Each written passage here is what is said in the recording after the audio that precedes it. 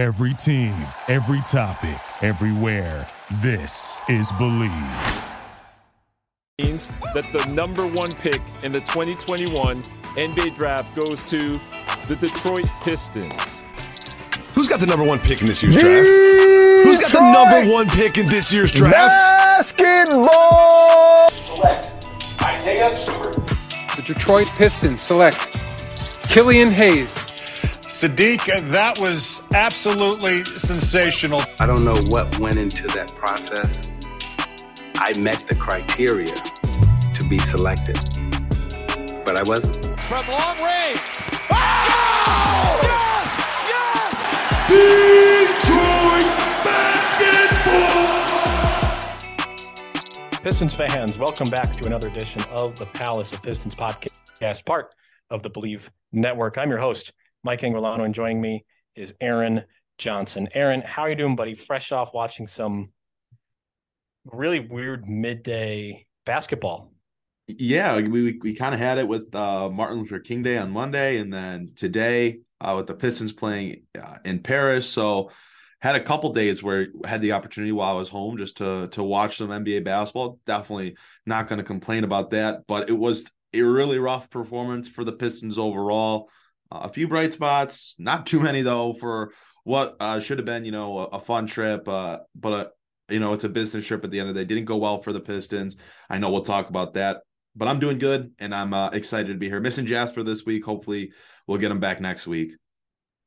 Yeah, we haven't been able to get the three of us together to do a podcast in quite a few weeks. So hopefully Jasper will be able to catch us on the next one. And yes, the Pistons did play in Paris. We will cover that as well as stock report and some trade deadline speculation as the deadline continues to hurtle at us. It's already the 19th of January. This is pretty crazy, to be quite honest. And the trade chatter is only going to get louder and louder. But before we go ahead and cover all of that, I want to thank our sponsor once again this week, and that is BetOnline. And BetOnline remains your number one source for all your sports betting this season. Everything from NFL playoffs to pro and college basketball, UFC, MMA, and more. You'll always find the latest odds, team matchup info, player news, and game trends at BetOnline. And with live betting options, free contests, and live scores for almost any sport or game imaginable, BetOnline is always is truly the fastest and easiest way to bet all your favorite leagues and events. Head on over to the website today or use your mobile device to join and receive a 50% welcome bonus with your first deposit. Use that promo code BLEAV, that's BLEAV, to receive your rewards. Again, a 50% welcome bonus on your first deposit at BetOnline using the promo code BLEAV, BLEAV. BetOnline, where the game starts. And where the game starts for the NBA today was in Paris. The Bulls and the Pistons played. Some connections there to France, of course, with Killian Hayes. But unfortunately, the Pistons did lose. That game just wrapped up about, half an hour ago. They lost 126 to 108. Jalen Duren came off the bench. He returned from an injury and some passport issues to score 11 points. He brought down 12 boards and had 2 blocks in just 18 minutes. Killian Hayes has continued to struggle. In his return to France, he only had 4 points on 2 of 13 shooting. He did have 8 assists, and the Pistons now sit at 12 and 36. So kind of a tough one to watch. I was saying before the podcast started, I didn't get a chance to watch too much of it due to the 3:00 start time in my 9 to 5 job. But you did. What are your initial thoughts coming off of that game? I think there was a little bit more hope that Killian Hayes would start to turn things around, come back to France, could be a little bit of a little boost mentally, but it did not quite materialize. Yeah, it was really no different. Going to a different country didn't change anything for the Pistons. It's a lot of the same problems that have plagued this team all year. And for them, it starts on the defensive end. I mean, they gave up 30 points in every quarter but the third. And in the third quarter, they gave up 28 points. So, they were right on the margin there. A team that, Chicago did not shoot the ball well from beyond the arc today. I mean, the Pistons struggled from the 3-point line, but so did the Bulls, shooting just 30%. It came off of a lot of points in the paint. The Pistons gave up 60 points in the paint. They gave up second chance points. It's just a team that is not committed on the defensive end. It's not something that's, different from what we've seen all year for them in that regard. And it just kind of was what it was. And offensively, the Pistons, they're the Pistons. I mean, again, shot the ball poorly from beyond the arc, 23.5%, 8 of 34. And that included a couple, they hit 2 3-pointers with under a minute left in garbage time from Bojan Bogdanovic and Jaden Ivey. That's really the cusp of it. They just don't play good basketball. It's been that way all year. And today was more of the same. It's just frustrating when you see them go out and play like this. And makes the Chicago team, who has been very, very underwhelming this year, look way better than they have played this season. Chicago just took it to Detroit from the get-go. All three of their quote-unquote big three guys got theirs when they wanted it, whether it was Zach LaVine, who had 30, DeMar DeRozan, or Nikola Vucevic. Patrick Williams had a solid game. Alex Caruso ate up Detroit defensively. So it was a rough performance all around, and you had some disappointing performances. Killian Hayes, 2 of 13 from the field, 4 points, 4 turnovers, 8 assists, didn't hit a single 3-point attempt. Some of the other guys, Isaiah Stewart, really looked undersized and overmatched today against Vucevic, with Thurin coming off the bench and Stewart starting at the 5 slot.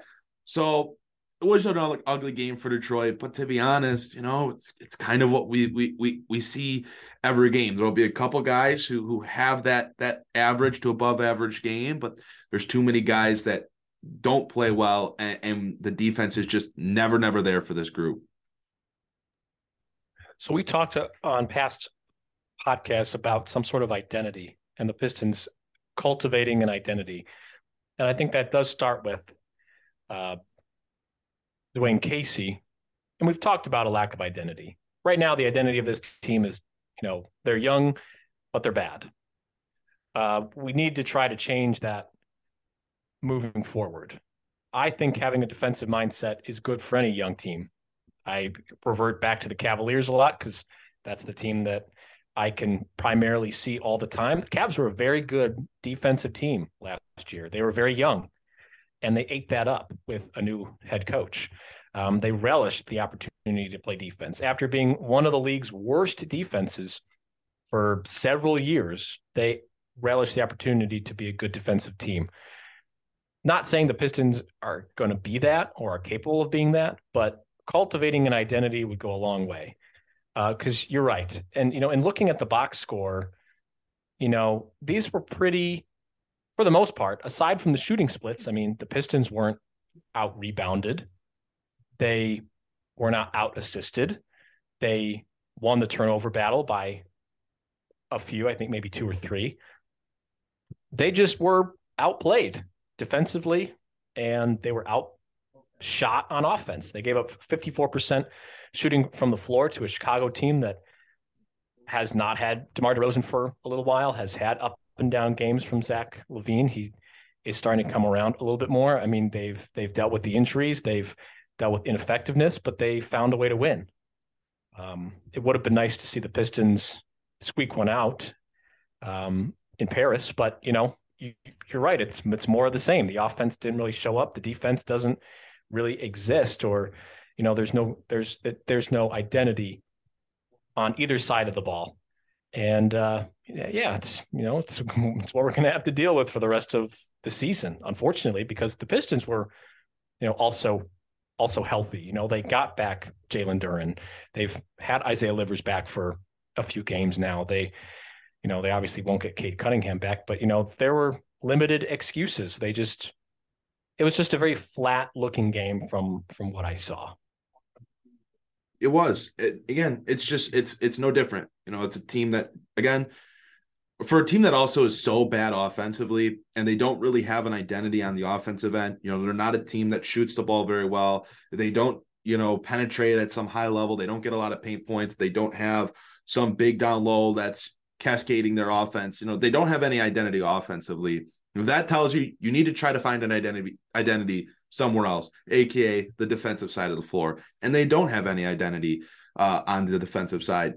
They get blown by. They allow a ton of penetration from the guards, And when you get beat on the glass, this is what's going to happen on a nightly basis. So, it's not something, again, that's been different at any other point this year. It's more the same, but it's still frustrating nonetheless.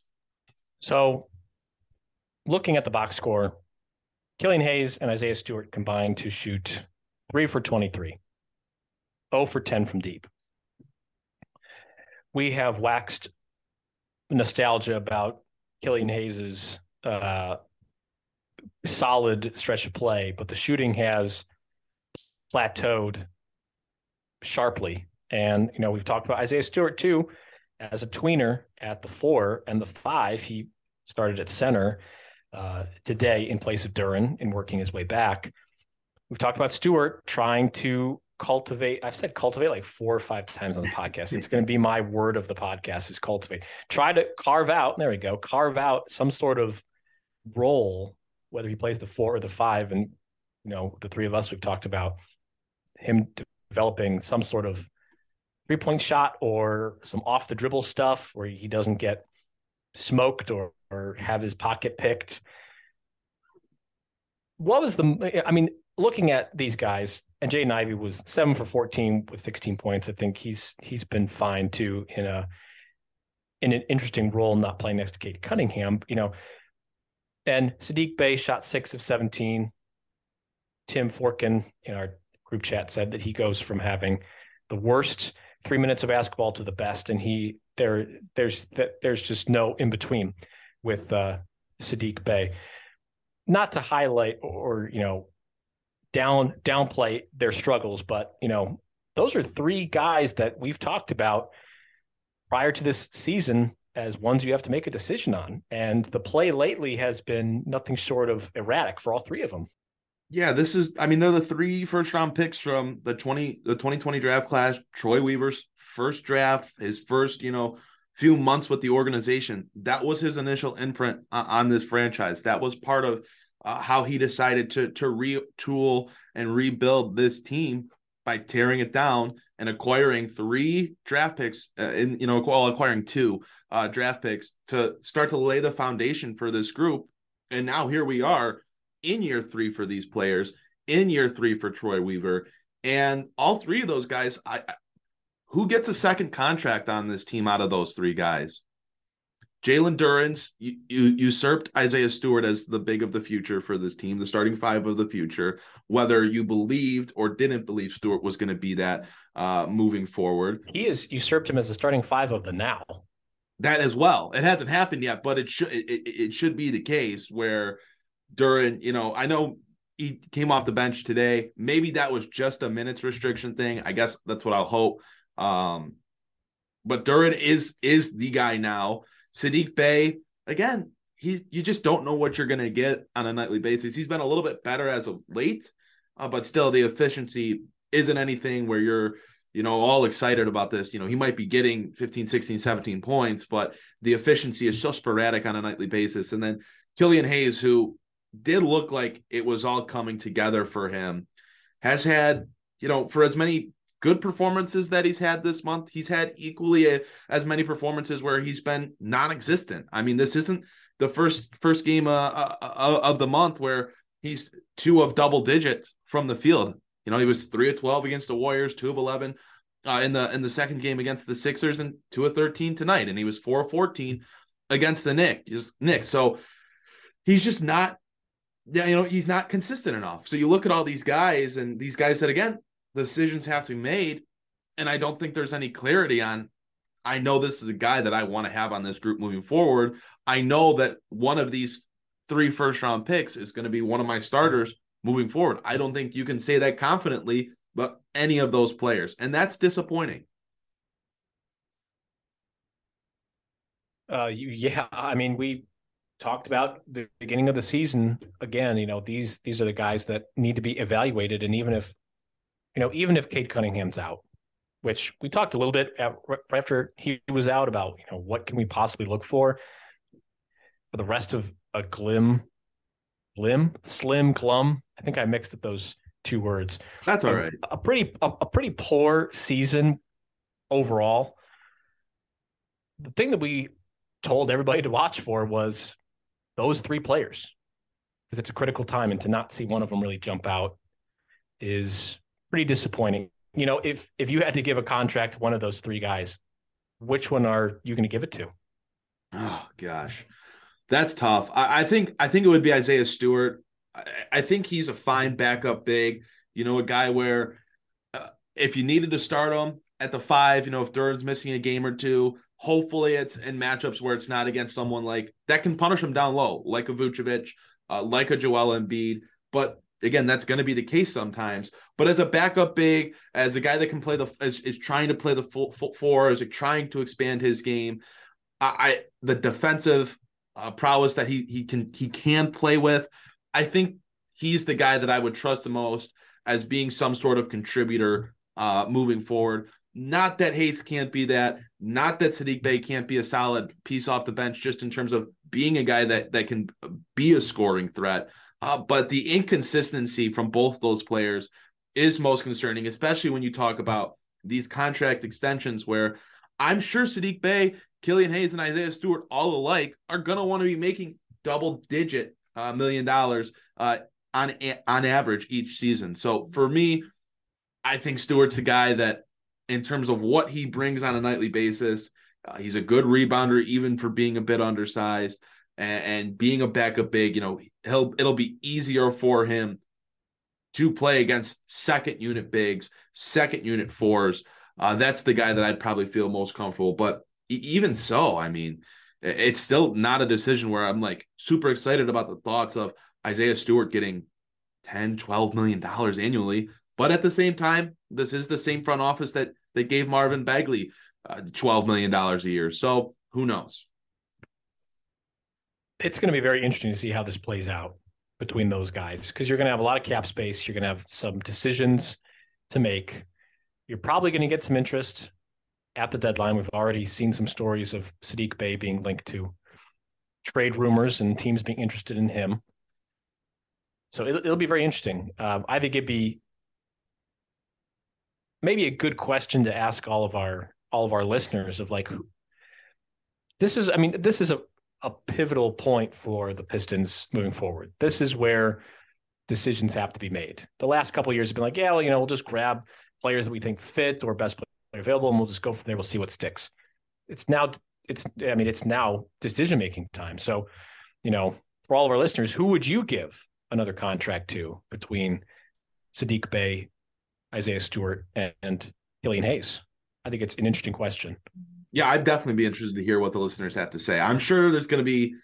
I was pretty surprised with you saying Stewart. I thought you would have said Saddiq Bey, honestly. I think there's cases, again, for each player individually, but if you sign all three, you're probably looking at around $30 million annually. And do you want to commit that? Do you want to commit more than that with the cap going up? But knowing that you're drafting another top 5 pick this year, you have Kate Cunningham, you have Jaden Ivey, you have Jalen Duren, you have Bogdanovic on an extension, and you want to be players in the market, whether that's in the trade market this offseason or in the free agency market, to go out and get a guy that you feel is going to help you take that next step. Do you want to then go and commit that money to all three of these guys who, to be fair, to be honest, have underwhelmed all on an individual level in their careers so far? But I think it's an interesting question, and I know we will get answers for each of these players. Yes, we definitely will. And we've talked a lot about Killian Hayes over the last several months, but I think all this talk about Saddiq Bey and all this talk about Killian Hayes is a good segue into our stock report for the week. So, Aaron, give us your stock up guy. So I am going to go with Saddiq Bey. There's not a whole lot of players that you can go with. I would use Jalen Duren again. Sorry. I don't know why my computer decides to play music when I go on ESPN.com. But I was trying to look at Saddiq Bey's game log. But in short, I guess, since I can't look at all his stats, he's been better over the last 5 games now.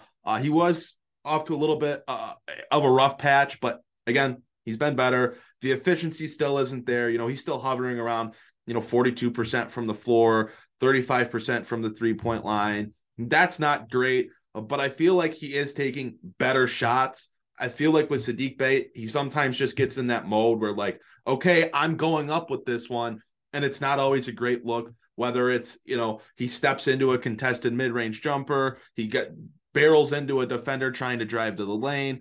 The shot process is better for him. He's rebounding a little bit more. I feel like he's getting involved more in that area of the game. And, he's gotten 15, 16, 17 points a game over these last 5, having to play a little bit of a bigger role with some different guys out, playing in the starting lineup again. I feel like it's been better. It's certainly not been great by any stretch of the imagination, but like these are the games, these are the minutes where it's like, okay, I can envision him, if he can put more stuff together, coming off the bench and playing this similar type of role. The efficiency, again, has to get better, but I feel like Bey is trending in the right direction. Again, not perfect, but it's getting there for him. Whereas, a couple of weeks ago, it was just like, oh man, I mean, really this whole season, it's been, I don't know what the future looks like for him. This looks really rough. And obviously that's been felt by the organization a little bit with him popping up in trade rumors, about a month or so ago, and teams checking in on his availability now that Detroit might be softening on how much he might be worth to them long-term. Yeah. So his last 10 games, he's shooting 39% from the floor, 36% from deep, still an excellent free throw shooter, and averaging 15 points per game. I mean, it's hovering right around where he has been. He did have a nice stretch from the Minnesota game to the next game where he had 20 points or more in 3 straight. So, yeah, the vision is still there. Like when you see him play well, you think, oh, that's the mold of the player that almost every team in the NBA needs, is a wing that's capable of knocking down shots and can use their body to defend.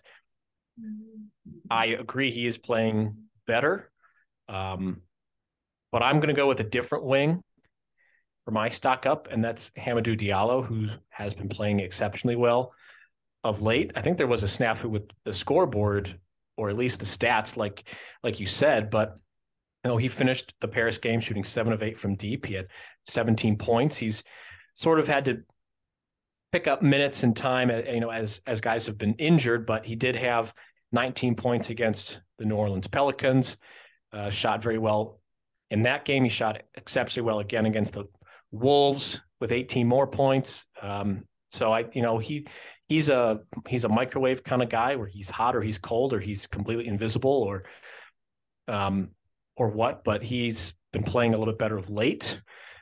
This is the kind of action that we were hoping for when the Pistons re-signed him, or at least kept him on the roster. So Hamidou Diallo is my stock up. I wish we didn't have to play him as much. I wish we would be able to have a healthy squad, but he has come in and he's shot the ball well, and he hasn't killed the offense like a player like him is normally capable of. A guy who can't really shoot, that has to use physical strength and athleticism to make an impact. He's been playing well as of late. So Hamidou Diallo is my stock up. Now, what about your stock down?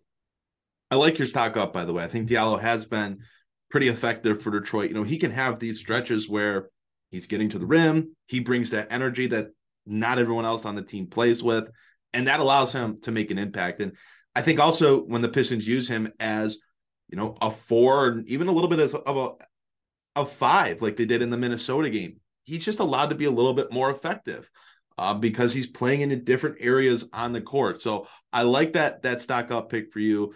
My stock down, here come the tomatoes. Here come the, everyone crying, getting mad, but it's Killian Hayes. We just kind of talked about it in the last segment, but 2 of 13 today, 4 of 14 against the Knicks. The inconsistency is just, it's baffling, because you want to believe he's putting it together. Things are trending in the right direction, but then he has these performances where it's just like, you don't know if it's ever really going to get there. And people say, oh, well, he had 8 assists, he had 9 assists. And it's like, yeah, that's good. But like Jasper said on last week's podcast, like if Killian does, get to this point where he's averaging 17 points, 6, 7 assists a game. Like, what does that make him in the league? Does that make him a top 15 point guard?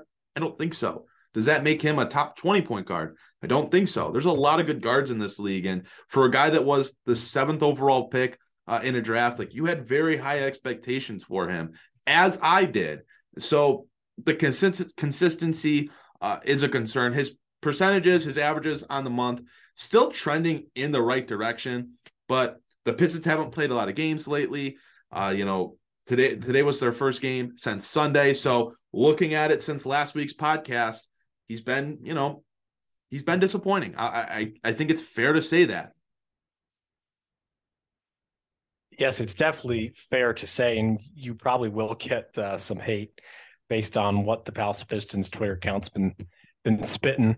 For those who are aware of that it's been very funny. The reaction to some of the tweets on the Palace of Pistons account have been definitely flying over people's heads, but that's for maybe Palace of Pistons After Dark can get into that more. I think somebody in the group chat asked for a emergency pod after some of the responses and the people who got involved with that, but that's for a different discussion with our good buddy Tim Forkin.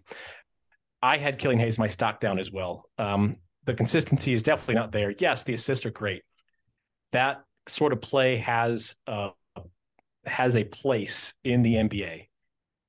I don't think that we should be settling for that as the new baseline for Killian Hayes of having a good game is having a lot of assists. We can and should expect more out of the 7th overall pick. Yes, it's great. He had 8 dimes. He had 2 steals. Wonderful. He shot 2 for 13 and was 0 for 6 from deep.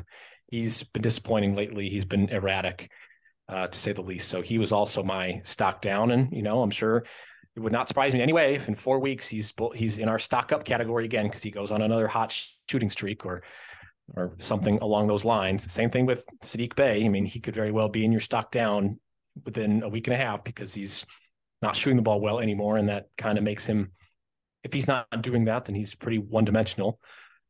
So we're both on the same page with Killian Hayes. And speaking of Saddiq Bey and some of those trade rumors that we've talked about, we're going to get into our second topic for today. It's also our last topic, but it's the trade deadline speculation, which I think is going to be a standing order for the rest of the podcasts until we get past the trade deadline. Lots of guys have been in talks across the league now. Once again, we get another story about Bojan Bogdanovic. The Pistons are looking for an unprotected first-round pick. There have been several teams interested in him. We've talked about a couple of them over the last couple of months. Pistons aren't opposed to moving him, according to James Edwards of The Athletic, but it certainly looks like it's gonna take quite the asset for Detroit to move Bojan Bogdanovic. Do you want me to just run through all these and then we'll talk about them sort of as a conglomerate, or do you want me to go through each of these players on their own?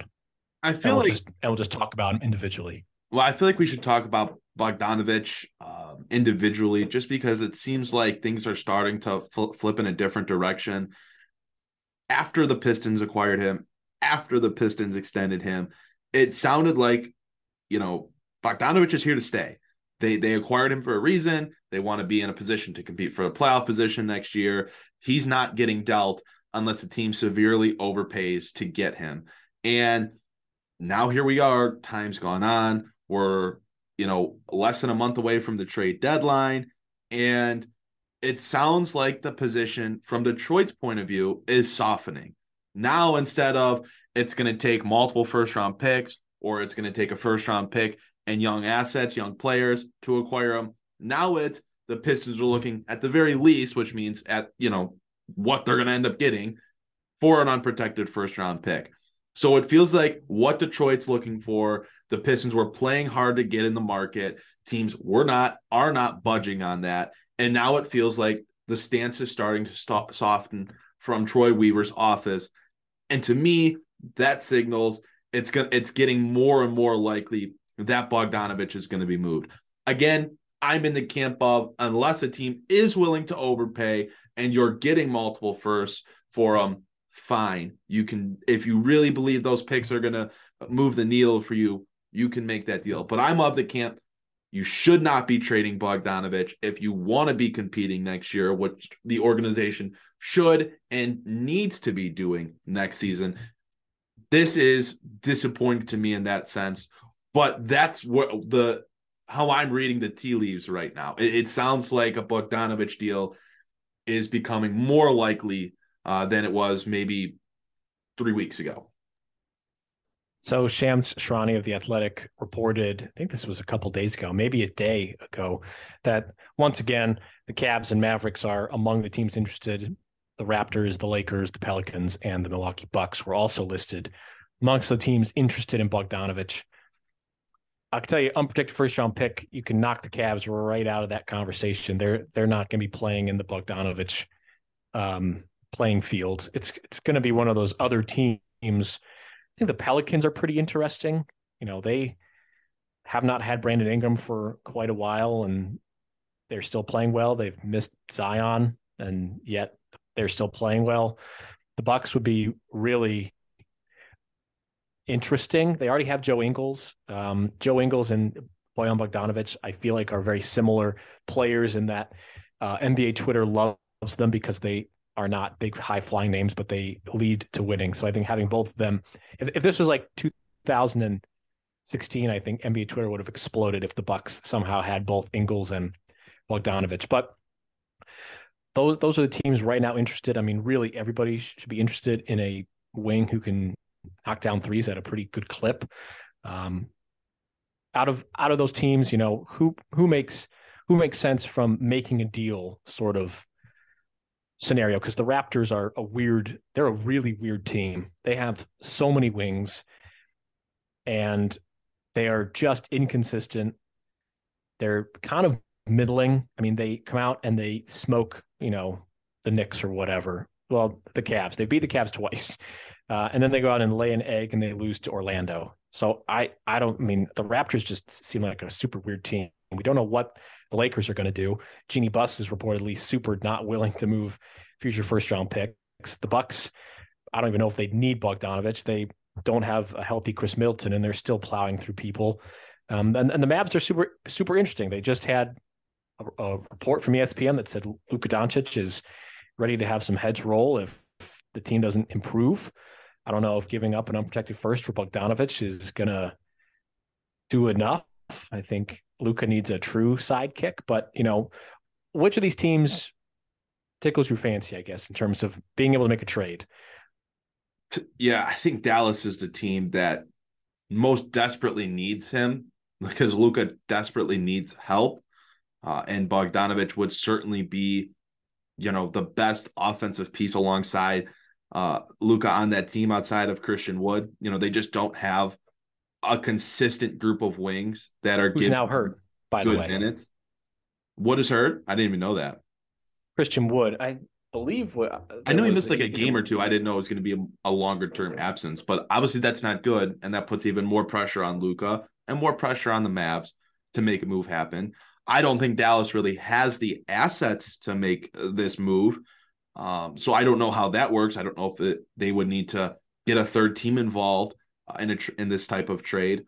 I look at a team like Toronto, and I don't really view them as buyers. I view them, you know, if they do make decisions, I think it would kind of have to be to sort of start selling off some of those guys, whether it's Fred VanVleet, Gary Trent, if they do end up moving OG Anunoby. I know they've been linked to Jakob Poeltl, but again, I just don't – they've won a few games here, and maybe that's what they needed to kind of say, all right, let's go in now.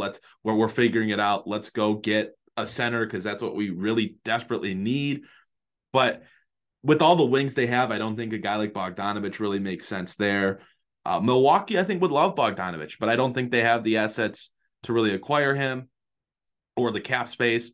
And then the Lakers are the team that is attached to Bogdanovic in every single report, but I just don't know what they have, especially if they're willing to give up those first-round picks that gets this deal through, because there's no world where guys like Kendrick Nunn, are viewed as positive young assets that are worth moving on from, a 20-point per game scorer that Bogdanovic is. So I don't know.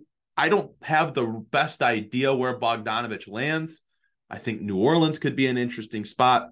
But again, I just don't know if they really need him. If guys like Ingram and Zion are healthy, that's the 3-4. Najee Marshall's been really good for them. Trey Murphy's been really good for them.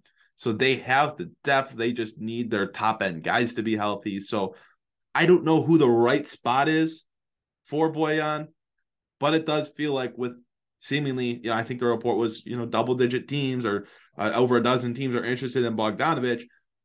If the price is only a first, it feels like that's going to come from somewhere.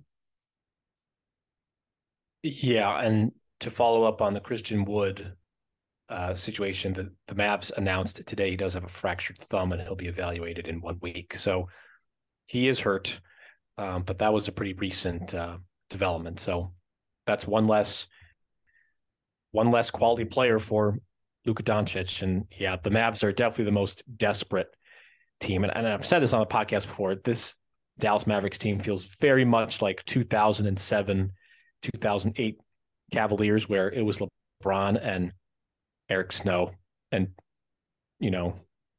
Sasha Pavlovich, guys that independently are not very good players, but because LeBron was on the team, they were like stars. I think Mo Williams might be the only player on that team that was able to hold his own in any instance. But this feels very much like first run LeBron on the Cavs, where it's Nerlens Noel Nerlens Noel, where it's Luka Doncic.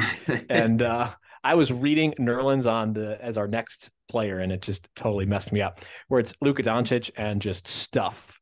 And you just hope that stuff plays well enough to squeak out enough wins to make like a Western Conference Finals. But Bogdanovic starting to have the trade market soften a bit. We'll have to keep tabs on that.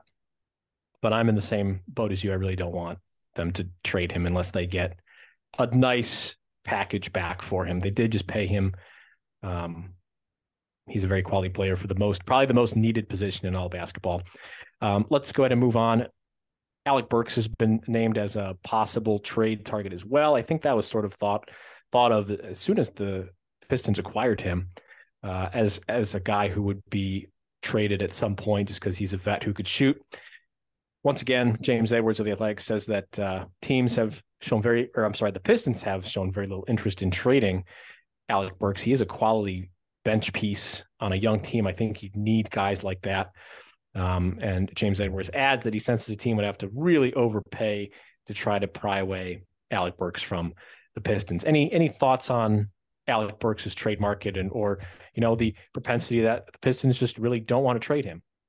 It's another guy that I don't think the Detroit should actively really be looking to move on a fine contract. You have him next season. If a team wants to give up a first, then it becomes a discussion. I doubt a team's willing to give up a first. Alec Burks isn't a starting guard in the league.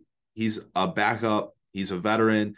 And he's really just a scorer. It's not like he's some incredible defender or secondary ball handler or secondary distributor, So, he is good for Detroit because of what he brings to the table. It's something that Detroit needs.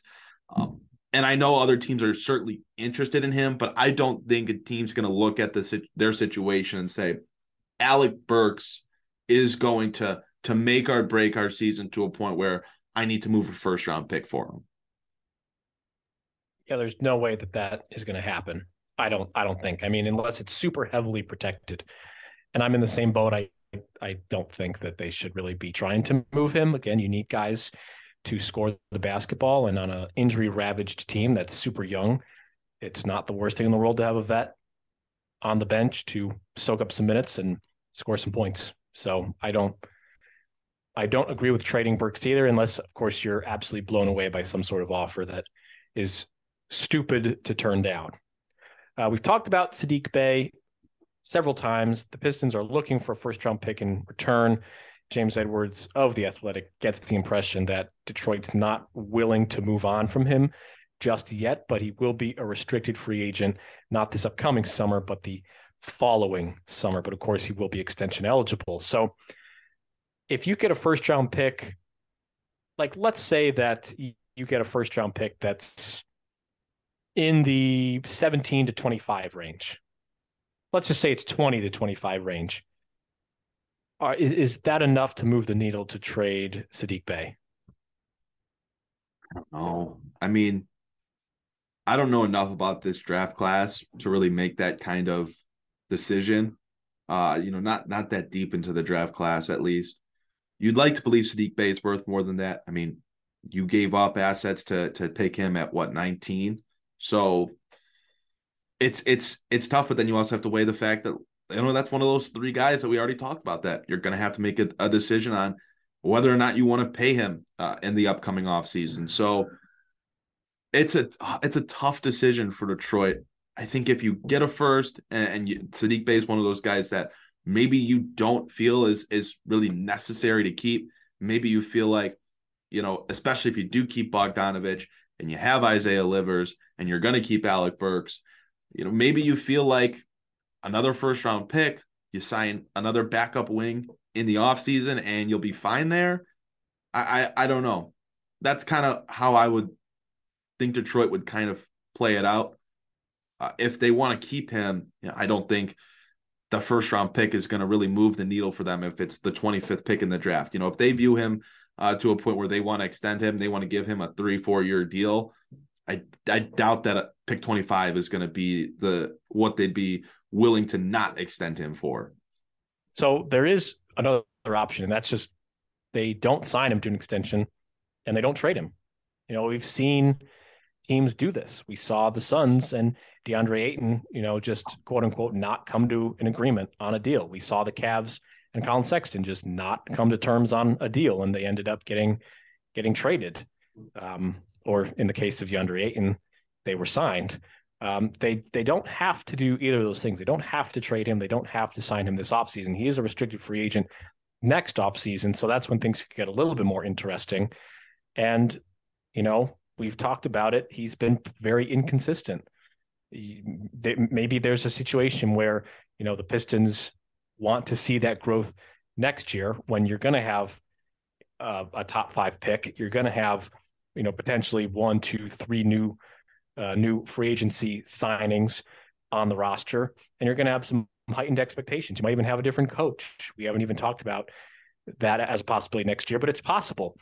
And that's the situation where you can assess Saddiq Bey one more time.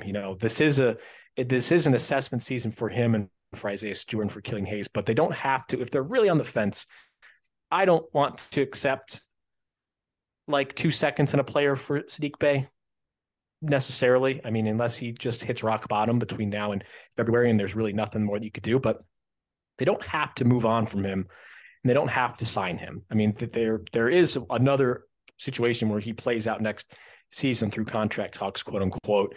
And, they see what it looks like next year too. That's true. They can do that. It's just that risk of he might punt his value or he might significantly raise his value. And I guess if that's the case, if he raises his value, it's a lot easier to then say, all right, well, we believed in you and, we're going to extend you because you're a restricted free agent and we want you to be a part of this. But there's also that chance of things continue to trend in a negative direction.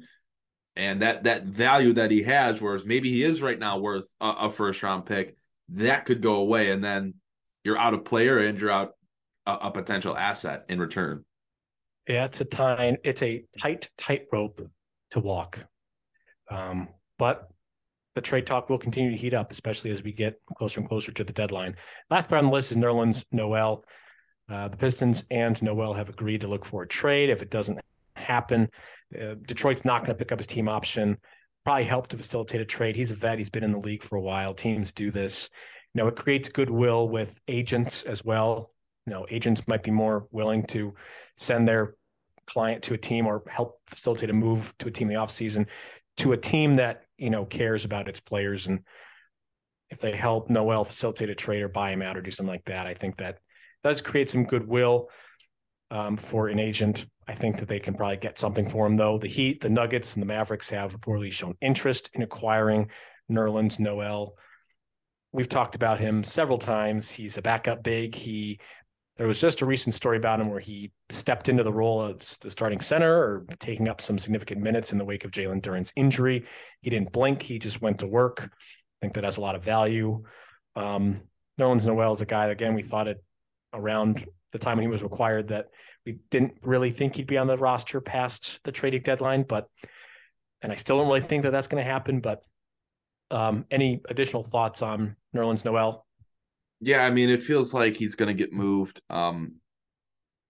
He wants to get moved. The Pistons agreed to look to move him. There's some teams interested.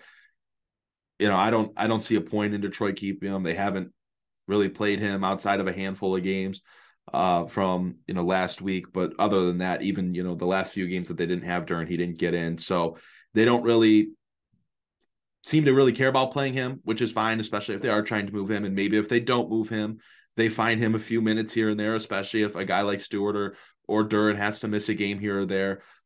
But it just feels like it makes sense to move him. Both sides have agreed looking for a trade is the right idea. It just comes to the point of, what is Detroit getting back? Are they clearing out salary? Are they getting any sort of asset back from him? Does the team believe that, he's worth giving up a second round pick for or whatever? And that's really it. There's not really much going on in that situation that matters. No deal is going to make or break anything for this franchise currently. Yeah. And he was a DNP, coach's decision, against the Bulls today.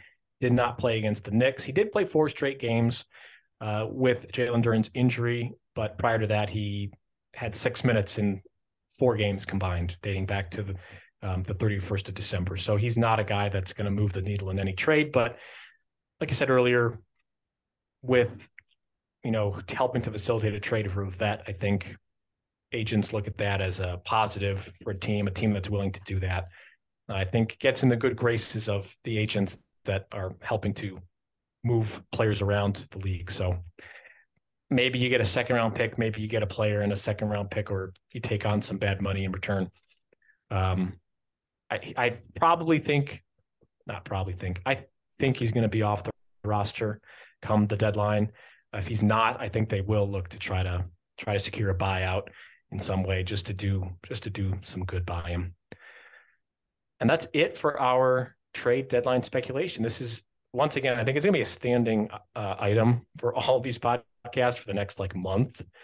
But it's going to continue to heat up. A little off the wall question before we end this podcast. Who's going to be the biggest name traded at the deadline? Good question. I think this is really something that's been charged by the play-in tournament, is more and more teams feel that they have enough or a piece away from being a playoff team.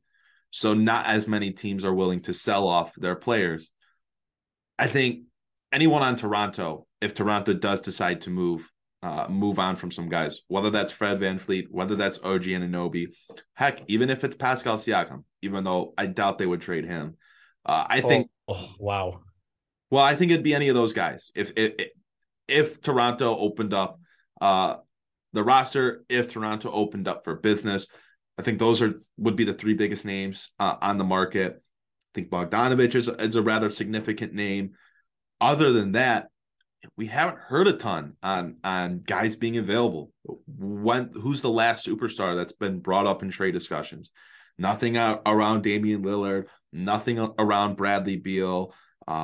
So there's nothing really going on right now. No team feels like they're in a deep enough hole right now where they have to start moving on and starting a rebuild, unless Toronto is that group that makes that decision. That's the team that I think holds all the cards for the upcoming trade deadline. And on the flip side for them, with so many teams feeling that they're maybe a piece away from being a playoff team, a piece away from being a contender. If you're a team like the Los Angeles Lakers, you're a team like the Los Angeles Clippers, oh my goodness, you would give up whatever was necessary in terms of young players or assets, draft picks, to get a guy like Fred VanVleet.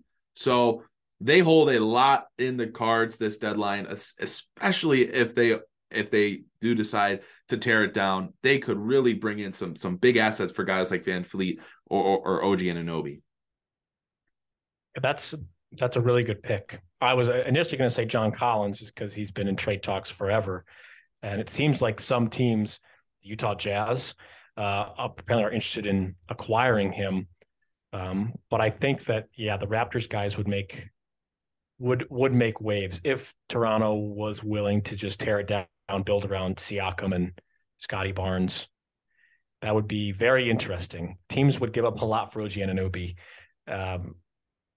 In the same way that we say that Saddiq Bey is valuable as a wing, multiply that by like 80, and then you have OG Anunoby's value as a lockdown, lanky defender who can, contribute on offense. Okay. Thought that was just a nice little question at the end of the podcast.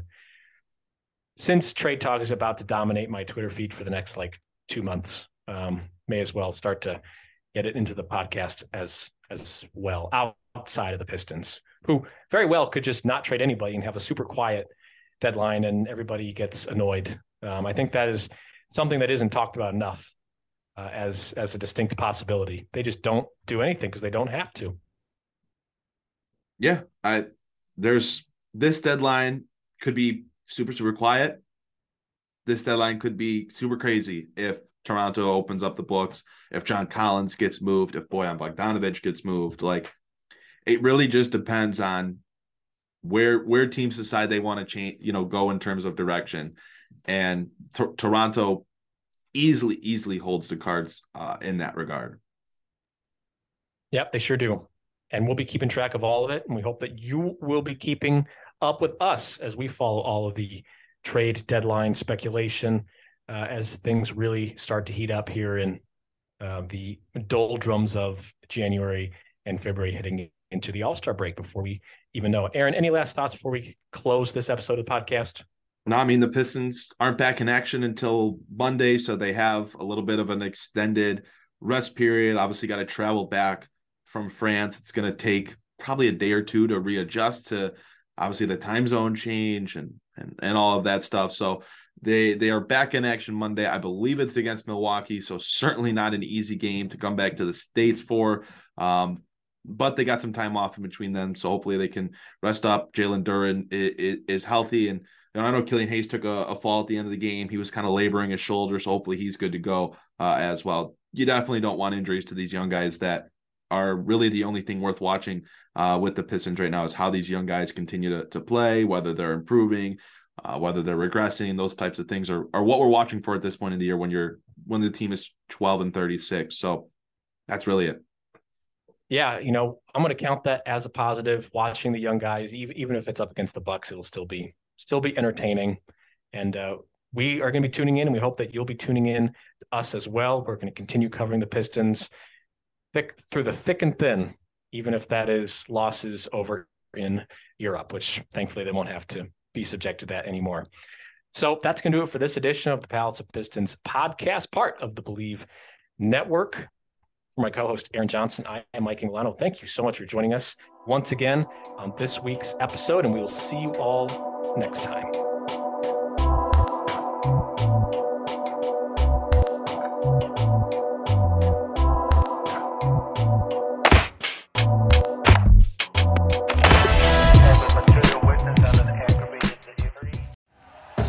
Thank you for listening to Believe. You can show support to your host by subscribing to the show and giving us a 5-star rating on your preferred platform. Check us out at Believe.com and search for BLEAV on YouTube. Without the ones like you, who work tirelessly to keep things running, everything would suddenly stop. Hospitals, factories, schools, and power plants, they all depend on you. No matter the weather, emergency, or time of day, you're the ones who get it done. At Grainger, we're here for you with professional-grade industrial supplies. Count on real-time product availability and fast delivery. Call, click Grainger.com, or just stop by. Grainger, for the ones who get it done.